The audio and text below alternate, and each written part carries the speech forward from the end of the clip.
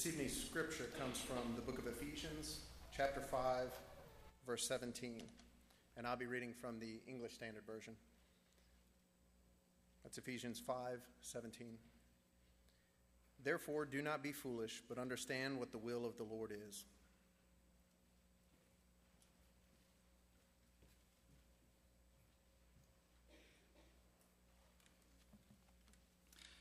I certainly don't want to be disrespectful towards the sacred Word of God, but I don't know about you. I have no qualms about writing in my Bible, in the margins of my Bible, underlining passages and putting definitions and all over the place.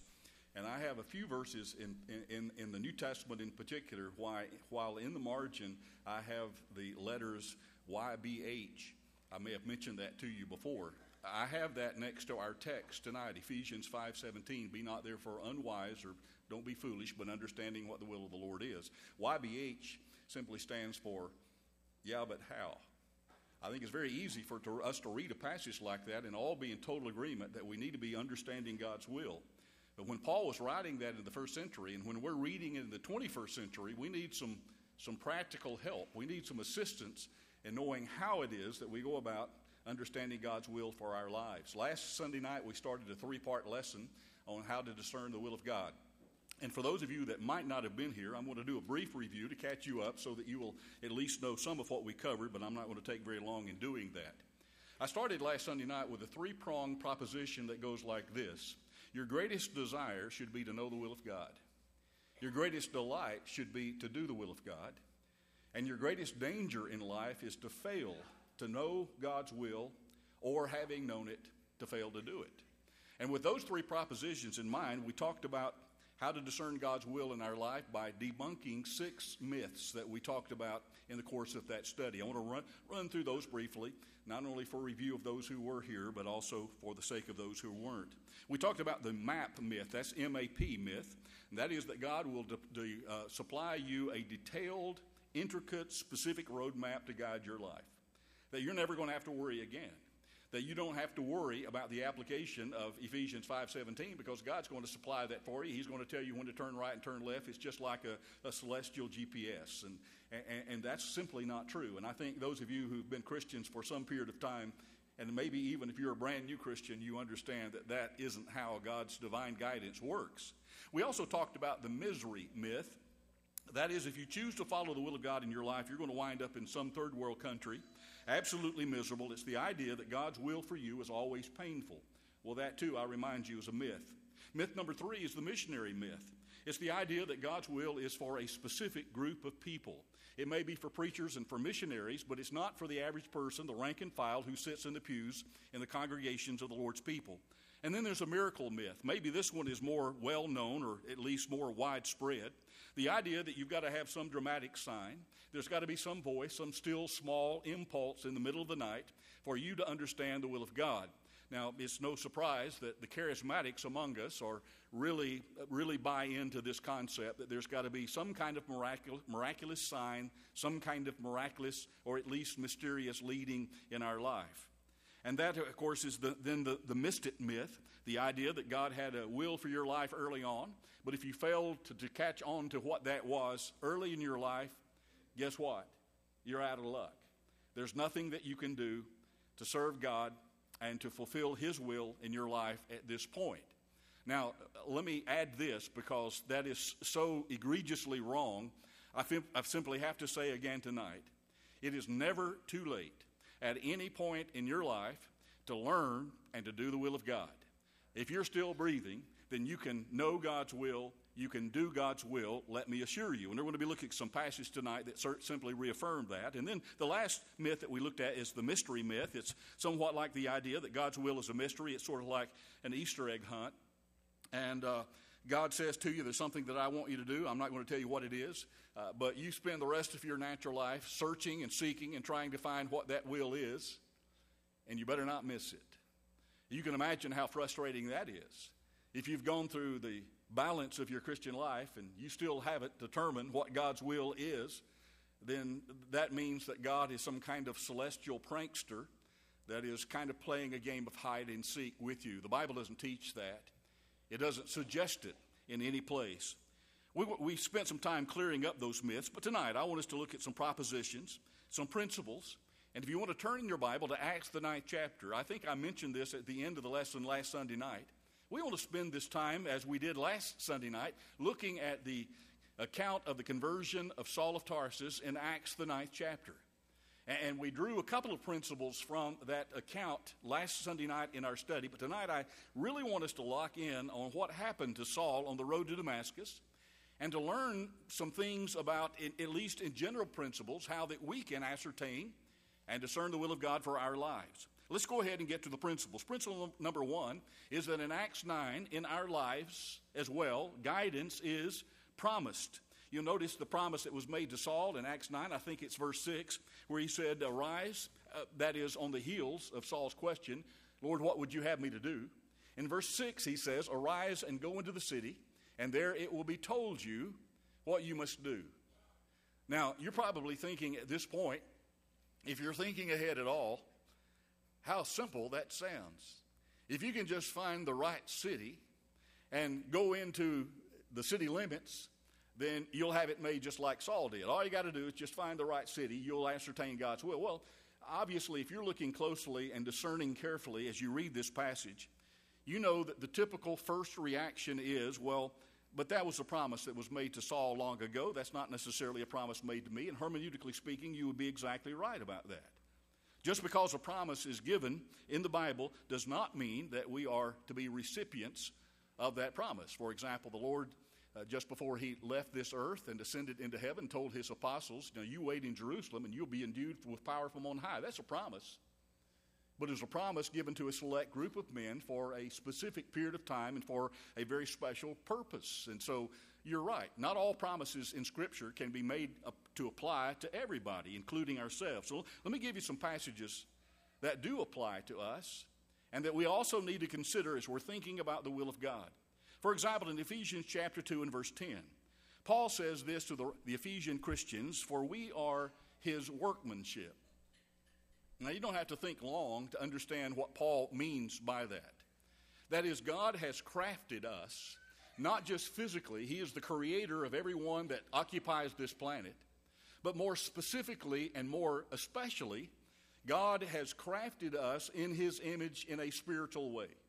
And if we are his children, and assuming that Paul is writing to the Ephesian Christians, then he was writing to those who are already children of God. He wanted them to know that God has, in a very specific way, crafted you. He has created you, he has molded you, he has shaped you. And then he goes on to say, created in Christ Jesus for good works, which God prepared beforehand that we should walk in them. Now, it's not only interesting to see what it is, the purpose behind this craftsmanship that Paul is talking about, but also the timeline. When God did this is also interesting. This verse is telling us, again, that we're God's workmanship. That is, we've been saved by God's grace. Verses 8 through 10 tells us, created in Christ Jesus to do good works, which, watch this carefully, God prepared beforehand that we should walk in them. The King James actually says, which God hath before ordained that we should walk in them. Now, we need to watch that closely. God has a plan ordained for us before it ever comes to pass in reality. Is there a plan for everyone's life? Yes, generally speaking. Has God worked out the specific minutia? Again, has he given us a very detailed roadmap that will tell us what move to make next? No.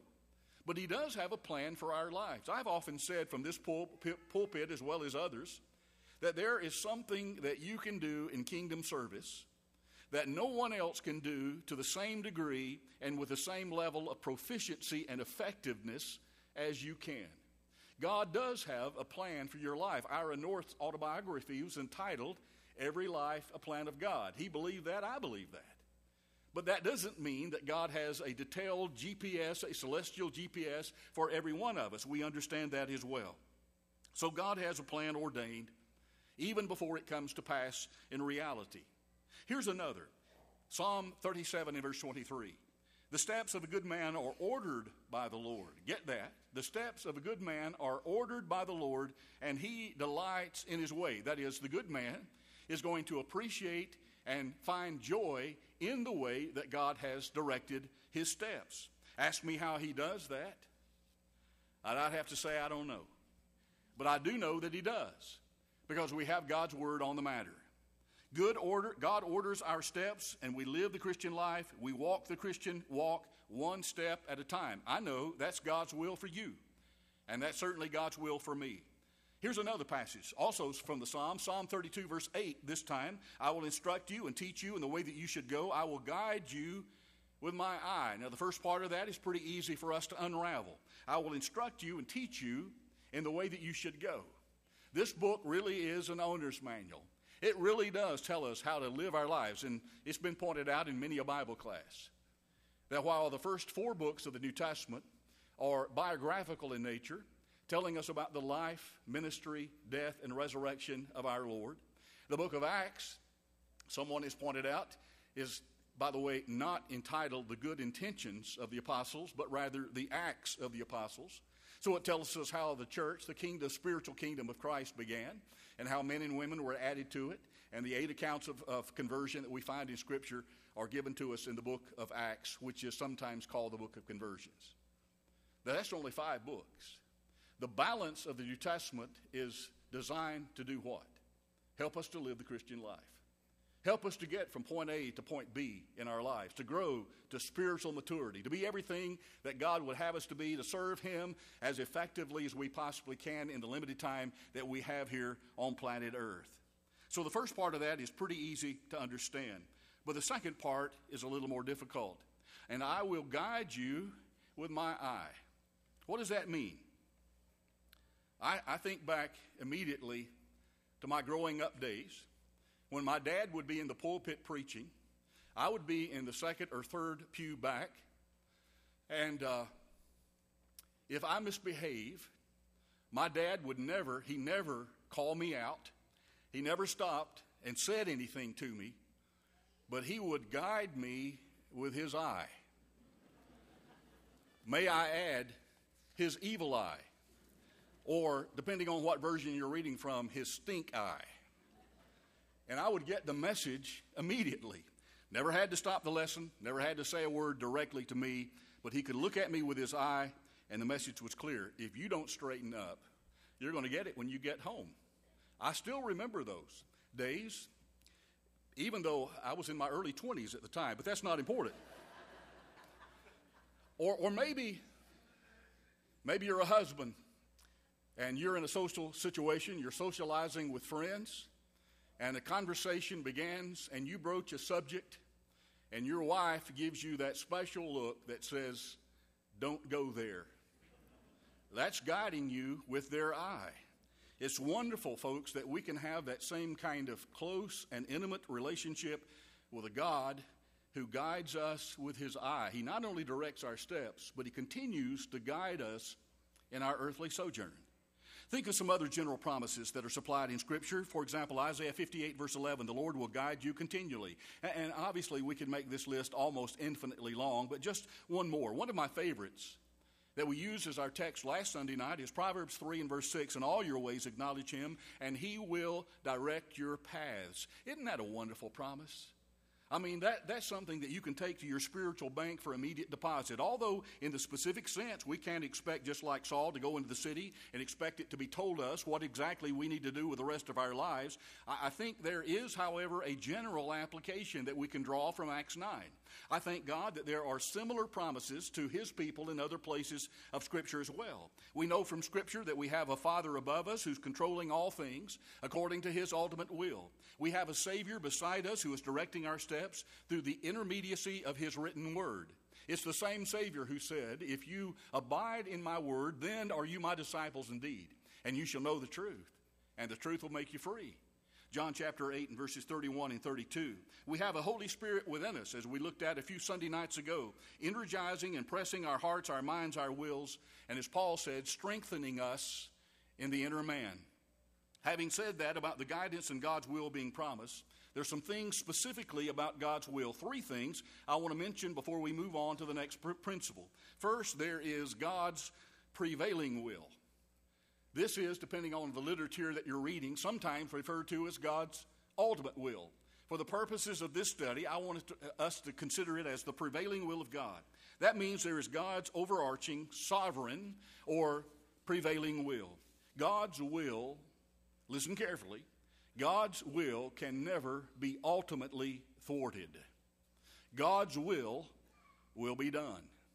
And all those who disbelieve in God and rail against him, every knee shall bow, every tongue shall confess that Jesus is Lord. God's will cannot be thwarted. It's much like a river that runs to the sea. You can dam it up, the river will run around the dam, and it will continue its course toward the sea. That's God's will.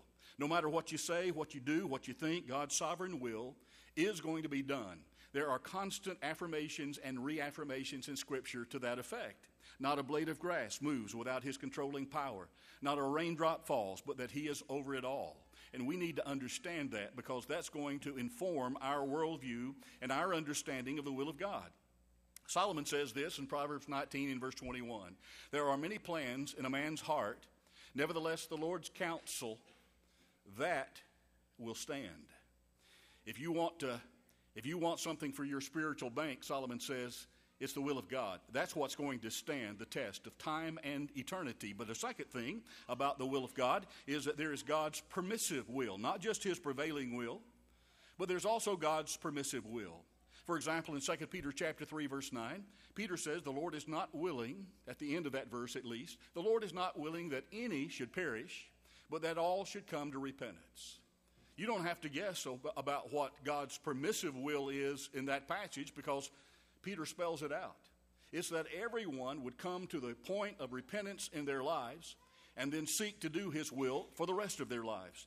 For this is the will of God, your sanctification. Paul wrote 1 Thessalonians 4, verse 3. I will, therefore, that men pray everywhere, 1 Timothy 2 and verse 8.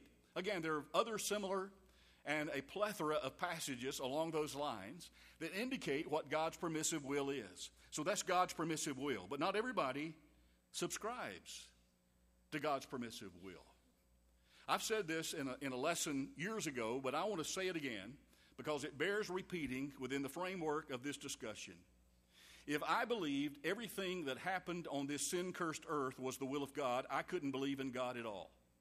Not everything that happens clearly is the will of God. But God allows man his free agency. We oftentimes violate his will. We suffer the consequences, and sometimes we suffer consequences of poor choices that someone else has made. And our first reaction might be, but that's not fair. You're exactly right. But we live in a sin-cursed earth, and Paul in the book of Romans in particular talked about how that while through one man sin entered the human experience, we are blessed and honored to know that through one man sin can also exit our lives. Because Jesus Christ came and died for us through the redemptive work of one person, every one of us can stand in a right relationship with the God who made us. Again, this is God's permissive will. God in his sovereignty has granted to man that free will that he may always choose to disobey God if that's what he or she desires. Deuteronomy 30 and verse 19 says this, and you'll find similar admonitions in the Old Testament to this one. I call heaven and earth as witnesses today against you, Moses writes, that I have set before you life and death. Boy, you talk about a crossroad. You talk about a choice to make. But when you get into the passage, you realize that he's not talking so much about physical life and death. He's talking about spiritual life and death, because here's how he ends the statement. I have set before you life and death, blessing and cursing.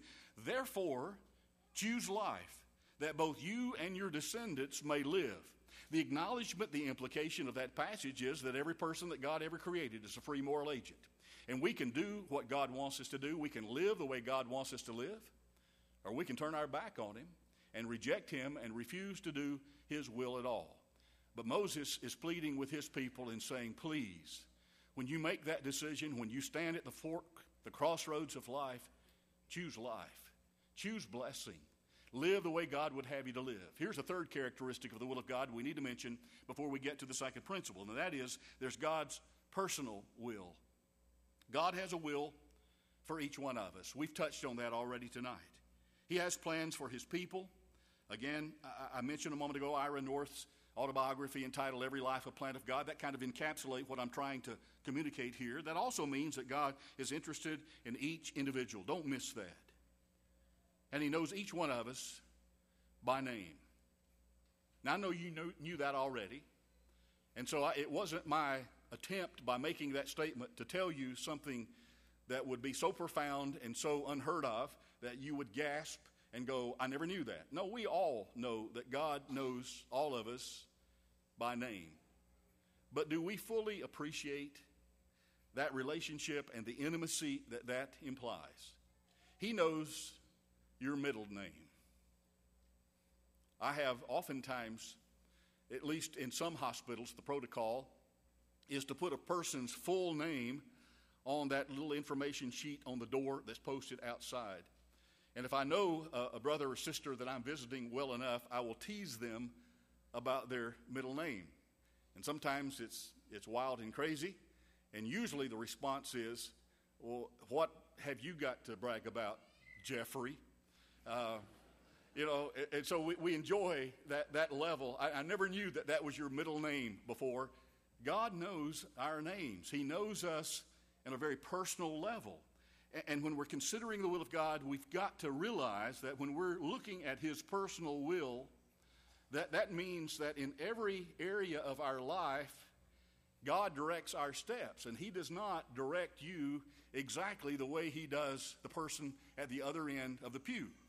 In fact, Matthew 10:30 reminds us, as Jesus did those early disciples, that the very hairs of your head are all numbered. That is the level of intimacy that God knows His children. Remember, the steps of a good man are ordered by the Lord, we looked at in Psalm 37 verse 23. So God has a plan for my life. He has a plan for your life, for everyone's life, but we as agents of free will can choose to follow that plan, or we can reject it because we have that option. Let me sum it up this way. It's God's prevailing will that the kingdoms of this world become the kingdoms of our Lord and Savior Jesus Christ. Or as we noted a moment ago from 2 Peter 3:9, that all men should come to repentance. All men should be saved, 1 Timothy chapter 2 and verse 4. God wants every person to do His will and to be saved in eternity. It was God's permissive will that we all make right choices in our lives. But sadly, as you and I know in our own personal experiences, that many times we do not make right choices, and that's why we so desperately need that Savior that we talked about at length this morning. I believe, if I may be very personal for a moment, I believe it was God's personal will that I marry Mia. Now, some may want to debate that, but I'd be happy to debate you on that point. You see, I believe that it was God's providence that brought Mia to me and me to Mia. I can remember when I would walk her to the dorm at curfew.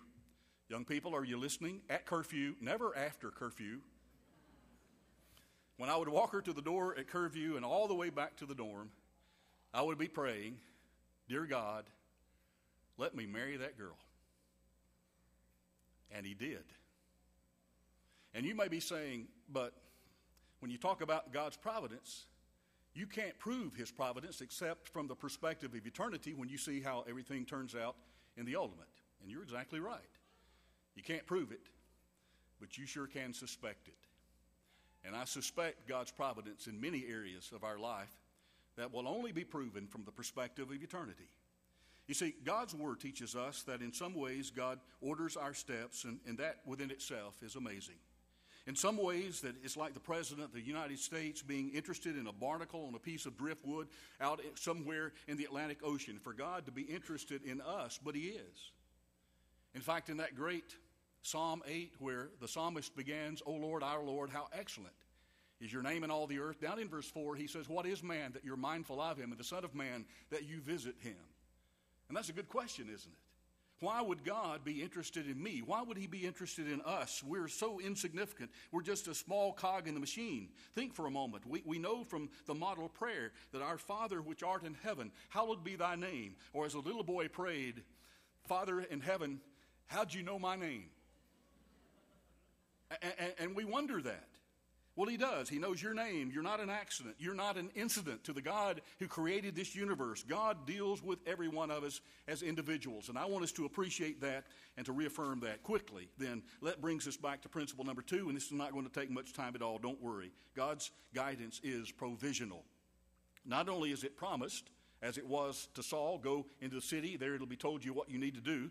But it's also provisional. That is, his guidance is provisional. There are some biblical provisions if we would really know God's will in our life. Let me mention those quickly. First, there must be willingness. There must be willingness. You must be willing to know God's will. I think that just passes the common sense test, doesn't it? Remember what Saul said in Acts 9:6, Lord, what is it that you want me to do? Are you really willing to do the will of God once you find out what it is? So somewhere in this process, if we have convinced ourselves that I really want to do God's will, then we need to ask ourselves, do I have the carry through? Do I have the commitment to continue doing that for the rest of my days? And I'm not just talking about confessing Jesus as God's Son and being immersed in water, although that is the beginning stage. And that's where the real adventure begins. But am I willing to commit for the rest of my life? Are you willing to do God's will once you know what it is? If not, then you're probably never ever going to know it. That's just common sense and Bible teaching. Jesus said, for example, in John 7:17, if you want some Bible to back that up, he says, if anyone wills, that's the King James.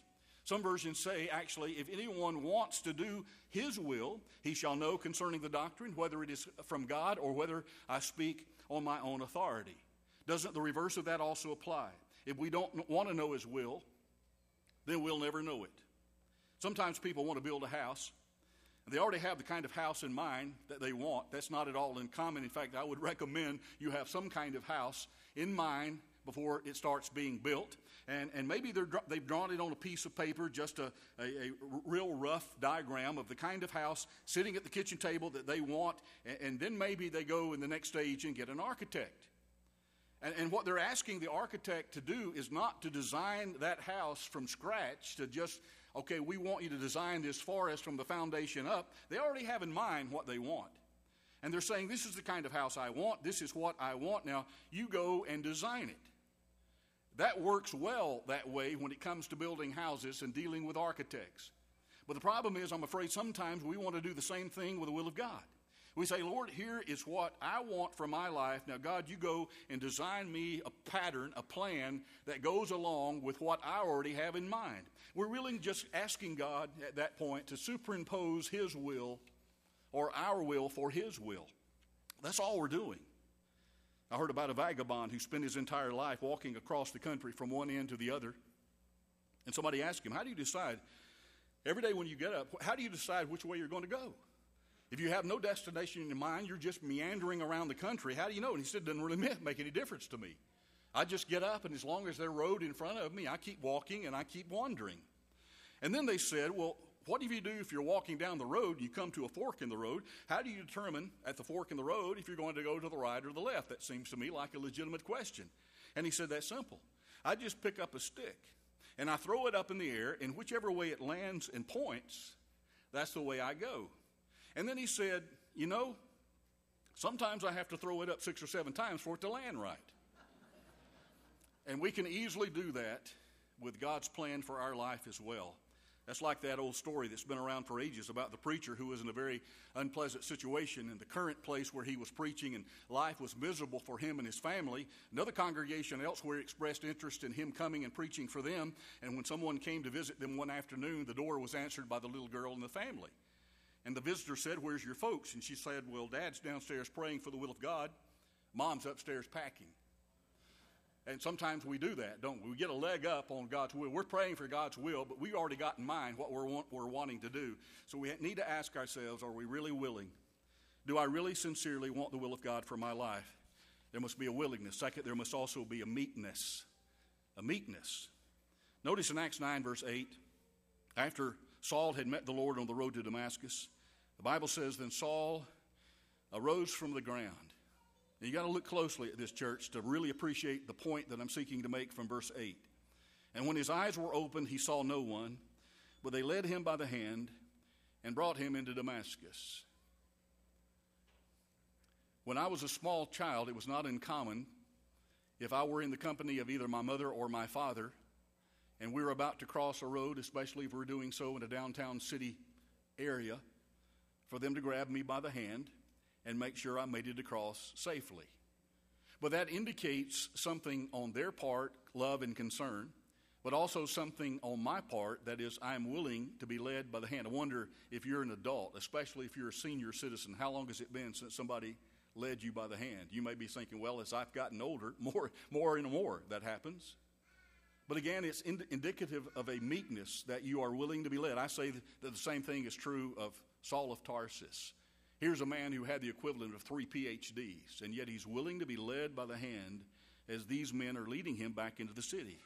It's obvious that this once proud and arrogant Pharisee was now meek in spirit, more than happy for someone to lead him by the hand. The Bible says in Psalm 25, verse 9, the King James at least, the meek he will guide. That means teachable, and a person who has a broken spirit. In the olden days, when the cowboys would take a wild stallion and break him, my understanding is they would call that making him meek. That is, simply they did not cripple him. They wanted him to keep his strength. They wanted him to still have his fire and speed. But they wanted to be able to put a saddle and a bridle on that horse so that they could put all of that power to good use by bringing it under control. And I'm wondering tonight, has God been able to put a saddle and a bridle on you? Are you meek enough to accept God's leading and direction and breaking of you in your life? Is Jesus truly not only your Savior, but also your Lord and your Master? Are you meek and teachable? You know, many a boy or a girl at reaching the age of 16 is dropped out of school. And usually what you hear from their lips is, they can't teach me anything down there. And if that's a person's attitude, then almost 100% of the time they're going to be right about that. They can't teach them anything because he doesn't have a teachable spirit. Third, there must be openness. Saul asked the Lord, what do you want me to do? Notice the open-ended nature of that question.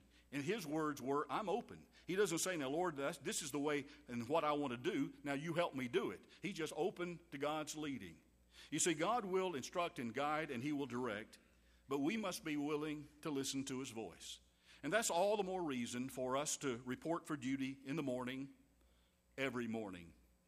Let me ask you, do you have a quiet time? Is God leading you through his word? Is he answering your prayer for his direction?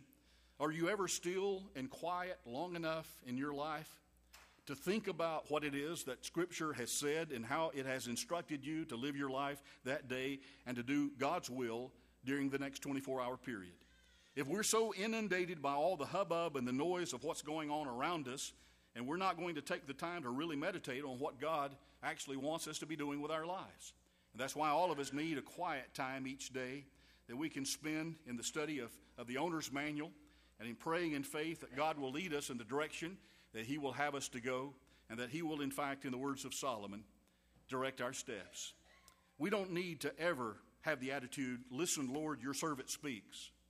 We need to have the attitude of, speak, Lord, your servant listens. And then finally, there's yieldedness. Now, that may sound like some of the other qualities we've discussed, but I assure you that there is some difference. You and I must yield to the will of God in our lives. It's not enough to know the will of God. We've said that over and over. Yet it's easy to have the attitude, if I just knew God's will, I would have it made. No, you wouldn't. I ignore my GPS all the time. You have to then say, Lord, I am ready to do your will. Listen to this part of our text, and then we're through. Acts 9, verses 8 through 11, and then we're skip down to verse 17. Then Saul arose from the ground. When his eyes were opened, he saw no one. They led him by the hand and brought him into Damascus. And he was 3 days without sight, and neither ate nor drank. Now there was a certain disciple at Damascus named Ananias, and to him the Lord said in a vision, Ananias, and he said, Here I am, Lord. And so the Lord said to him, Arise and go to the street called Straight, and inquire at the house of Judas for one called Saul of Tarsus. Let me stop and ask, how would you like to have gotten that visitation assignment? But he accepts it. He has some misgivings, Scripture says, but he still accepts going to the foremost persecutor of Christians and accepting that visitation card. And Ananias went his way and entered the house, and laying his hands on him, that is on Saul, he said, Brother Saul, the Lord Jesus, who appeared to you on the road, as you came, has sent me, that you may receive your sight and be filled with the Holy Spirit. I'm suggesting that in this episode we learn that God sent a messenger to Saul to instruct him. This man named Ananias had learned from God that Saul was going to be a vessel to spread the gospel to the entire world, especially to the Gentiles. Now, to read this story is to see this proud Pharisee, Saul, now completely yielding himself to the will of a little-known disciple by the name of Ananias. I'm suggesting that that's what I mean by yieldedness. If you're not willing to yield to the will of God, why should God ever bother to show it to you? Imagine a man who comes into a service station with an old car. I mean, it's a beater, it's a clunker. All four tires are flat. The fenders are all banged in. There's no water or coolant in the radiator. There's no oil in the crankcase. The gas tank is rusted through. It's just a wreck. And so he has to push it up to the pump. And he tells the attendant, ask your parents what that is. He tells the station attendant, fill her up. Well, the guy looks at the car and he says, what? And he said, I said fill her up. And the attendant then asked the next logical question, what for? We may say, God, show me your will. And God may ask, what for? What for if you're not yielded? If you're not ready to do the will of God, why would God ever want to show it to you? Would you be willing, yielded enough to sign the contract and at the bottom say, now God, you fill in the details? Would you be willing to sign a blank check and let God fill in the amount later? You see, if you take all of these things together, you're going to know the will of God for your life. But you may be saying, wait a minute, I can't sign a contract until I've read it. Well, in the business world, that just makes good sense. But you see, with God and His will, a large part of what we are talking about on these Sunday nights is the matter of trust. Remember that Romans 12, 1 and 2 says, I beseech you therefore, brethren, by the mercies of God, that you present your bodies a living sacrifice, wholly acceptable unto God, which is your reasonable service. Be not conformed to this world, but be transformed by the renewing of your minds, that you may prove what is that good and acceptable and perfect will of God. I hope you got that last part. You may not know what God's will is when you first become a Christian, and when you first signed that contract of a lifelong commitment. I'm going to follow Jesus for the rest of my life.